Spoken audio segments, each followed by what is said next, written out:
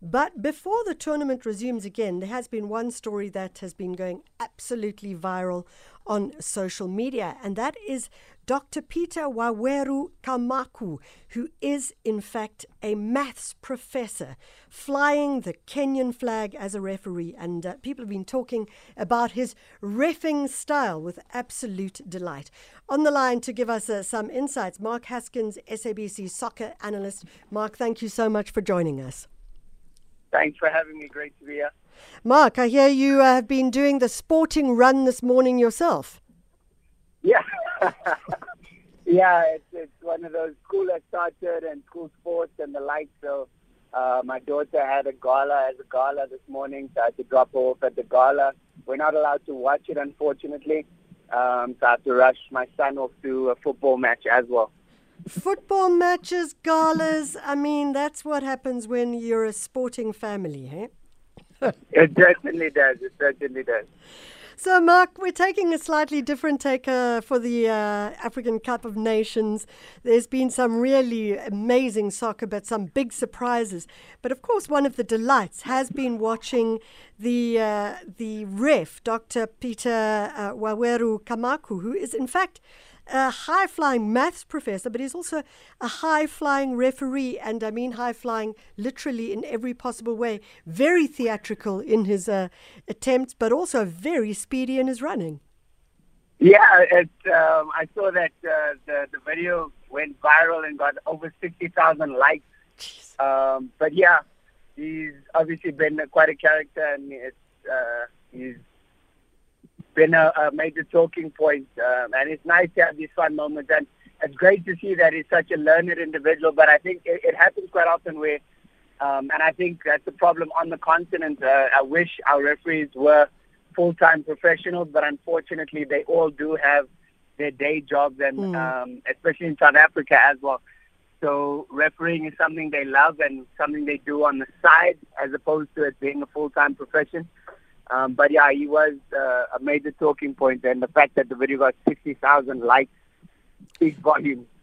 So Mark, just thinking about Dr. Kamaku, I mean, obviously, to be a referee, and as you say, only a part-time referee, you still have to maintain a high level of fitness, probably just as fit as any soccer player on the field. Yeah, definitely. They go through some stringent tests. They go through some hectic testing in order to qualify, even for a major tournament like this. To qualify to referee in the league, the respective league that they play in, you have to maintain a great level of fitness. So it takes a lot of dedication, especially when you're not a full-time professional. It takes a lot of dedication to be able to go to your regular job during the day, and then, in the evening or whenever they find time or before they go to work, to make sure you put in the hours to maintain a level of fitness. Because, yes, the referees have to be just as fit as the players, because they have to keep up with the pace of the game. And the pace of the game becomes really, really hectic. And if your fitness levels are not where it needs to be, you're bound to make the errors because you're not going to be in the right place at the right time to be able to judge the calls, to be able to see what's happening. So it's real time for the referees as well. So they have to make sure that they're in tip-top shape. And so, yeah, as we saw with the ref, he seems like he can keep up with just about anybody. He definitely does keep up those knees. He keeps them up as well. Mark, I'm sure have some thoughts on some of the highlights, the thoughts of what you think the highlights so far have been. Give us some insights into that.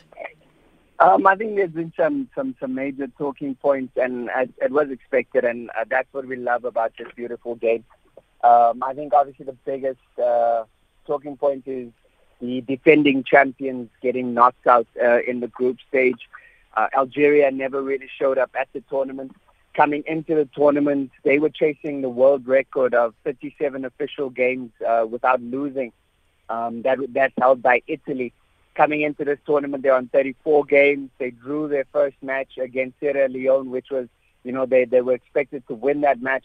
And I think that record actually cost them in this AFCON, because coming into the AFCON, everyone was talking about that unbeaten record because they were going to play. They should have played enough games in the tournament to surpass Italy. Yeah. because Italy on the 37, they could have gone on to 38 and had the world record for undefeated games. And unfortunately, I think that record has actually cost them dearly in this tournament. So they've now been eliminated, defending champions. They were one of the favorites coming in based on the fact that they hadn't lost a game since 2018. So that was a major, major shock. And then I think Gambia, for me, debutants in the tournament, but you would never say that they're debutants the way they're going about their business. They're playing exceptionally well. They're competing very well. And they got through basically unscathed through to the knockout phase. Level on points with Mali. Mali, ranked favorites. They're in the same group as Tunisia as well. Tunisia and Mali thought that they'll run away with the group. The debutants might struggle, but it wasn't to be. Gambia said they can give as good as they get. And they finished level on points with Mali. Haven't lost a game. 2 wins and a draw. And so they definitely the surprise package of the tournament thus far, doing exceptionally well. And then Comoros, we know Ghana, some major controversy in the match between Ghana and Gabon. The Ghanaian players, especially Dede Ayew, the captain, very unhappy because they actually were leading 1-0 and they needed that win after their opening loss to Morocco. Leading 1-0, they had a player who went down injured, and they kicked the ball out. Now, under normal circumstances, you give the ball back to the team that kicked it out. Yeah. But Gabon were not about that life. They were they basically were saying, no, there's no gentlemanly conduct when you're playing a major tournament. They didn't give the ball back to Ghana, threw it in, went up the other three, to the Ghanaian goal and scored the equalizer. And that pretty much put an end to Ghana's tournament.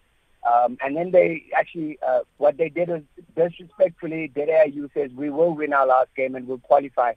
But again, football is the equalizer, and Comoros basically shut them up very quickly. 3-2 win to Comoros. Dede Ayew getting a red card in that final match. Ghana bowing out, and many South Africans, I must say, celebrating purely because of the injustice that was done to us in that World Cup qualifier. So a lot of drama. It's been everything we expected it to be. Absolutely loving it, I must tell you. So as you say, none of what we expected. You've mentioned some of the ferocious changes that we haven't expected at all. If you were a betting man, who's going to be in that final? I always get asked this question, and it's difficult for me to separate my head from my heart. So I always coming into tournaments, I love when there's a new winner. And, the guys have gotten close, like Mali have been to a final, 1972 it was, a long time ago they've been to a final. Senegal haven't won it yet. They've always been there and thereabouts. In the 2019 edition, they were in the final, losing to Algeria in that very closely fought final. So my heart's with Senegal. I'm hoping they can go a long way, but I must say the most impressive team thus far has been Nigeria, without a shadow of a doubt. The only team to collect a full haul of 9 points in the group phase. And, they just made it look so easy. But a lot of times when the group phase is very easy, teams tend to get complacent going into the knockout phase. So Nigeria, if they do that, they might be in for a big surprise. They come up against Tunisia in the round of 16. So they have to be very wary, very careful. But Nigeria, for me, are the standout team. I'm hoping for, I don't know if the draw will allow it, but if we could have a Nigeria-Senegal final, I'd be very happy. Okay, Mark, I've got to go to a break, but before I do, I've got one question for you. If you were on that pitch, what position would you be playing? I've always been a midfielder, so either a midfielder or a striker. So those are the two positions I've always enjoyed. But I love the box-to-box work. In the midfield, we call that the engine. Yeah. That's what makes everything tick. I love being in the engine. I love being the driving force of the team. So I would still have been in the midfield.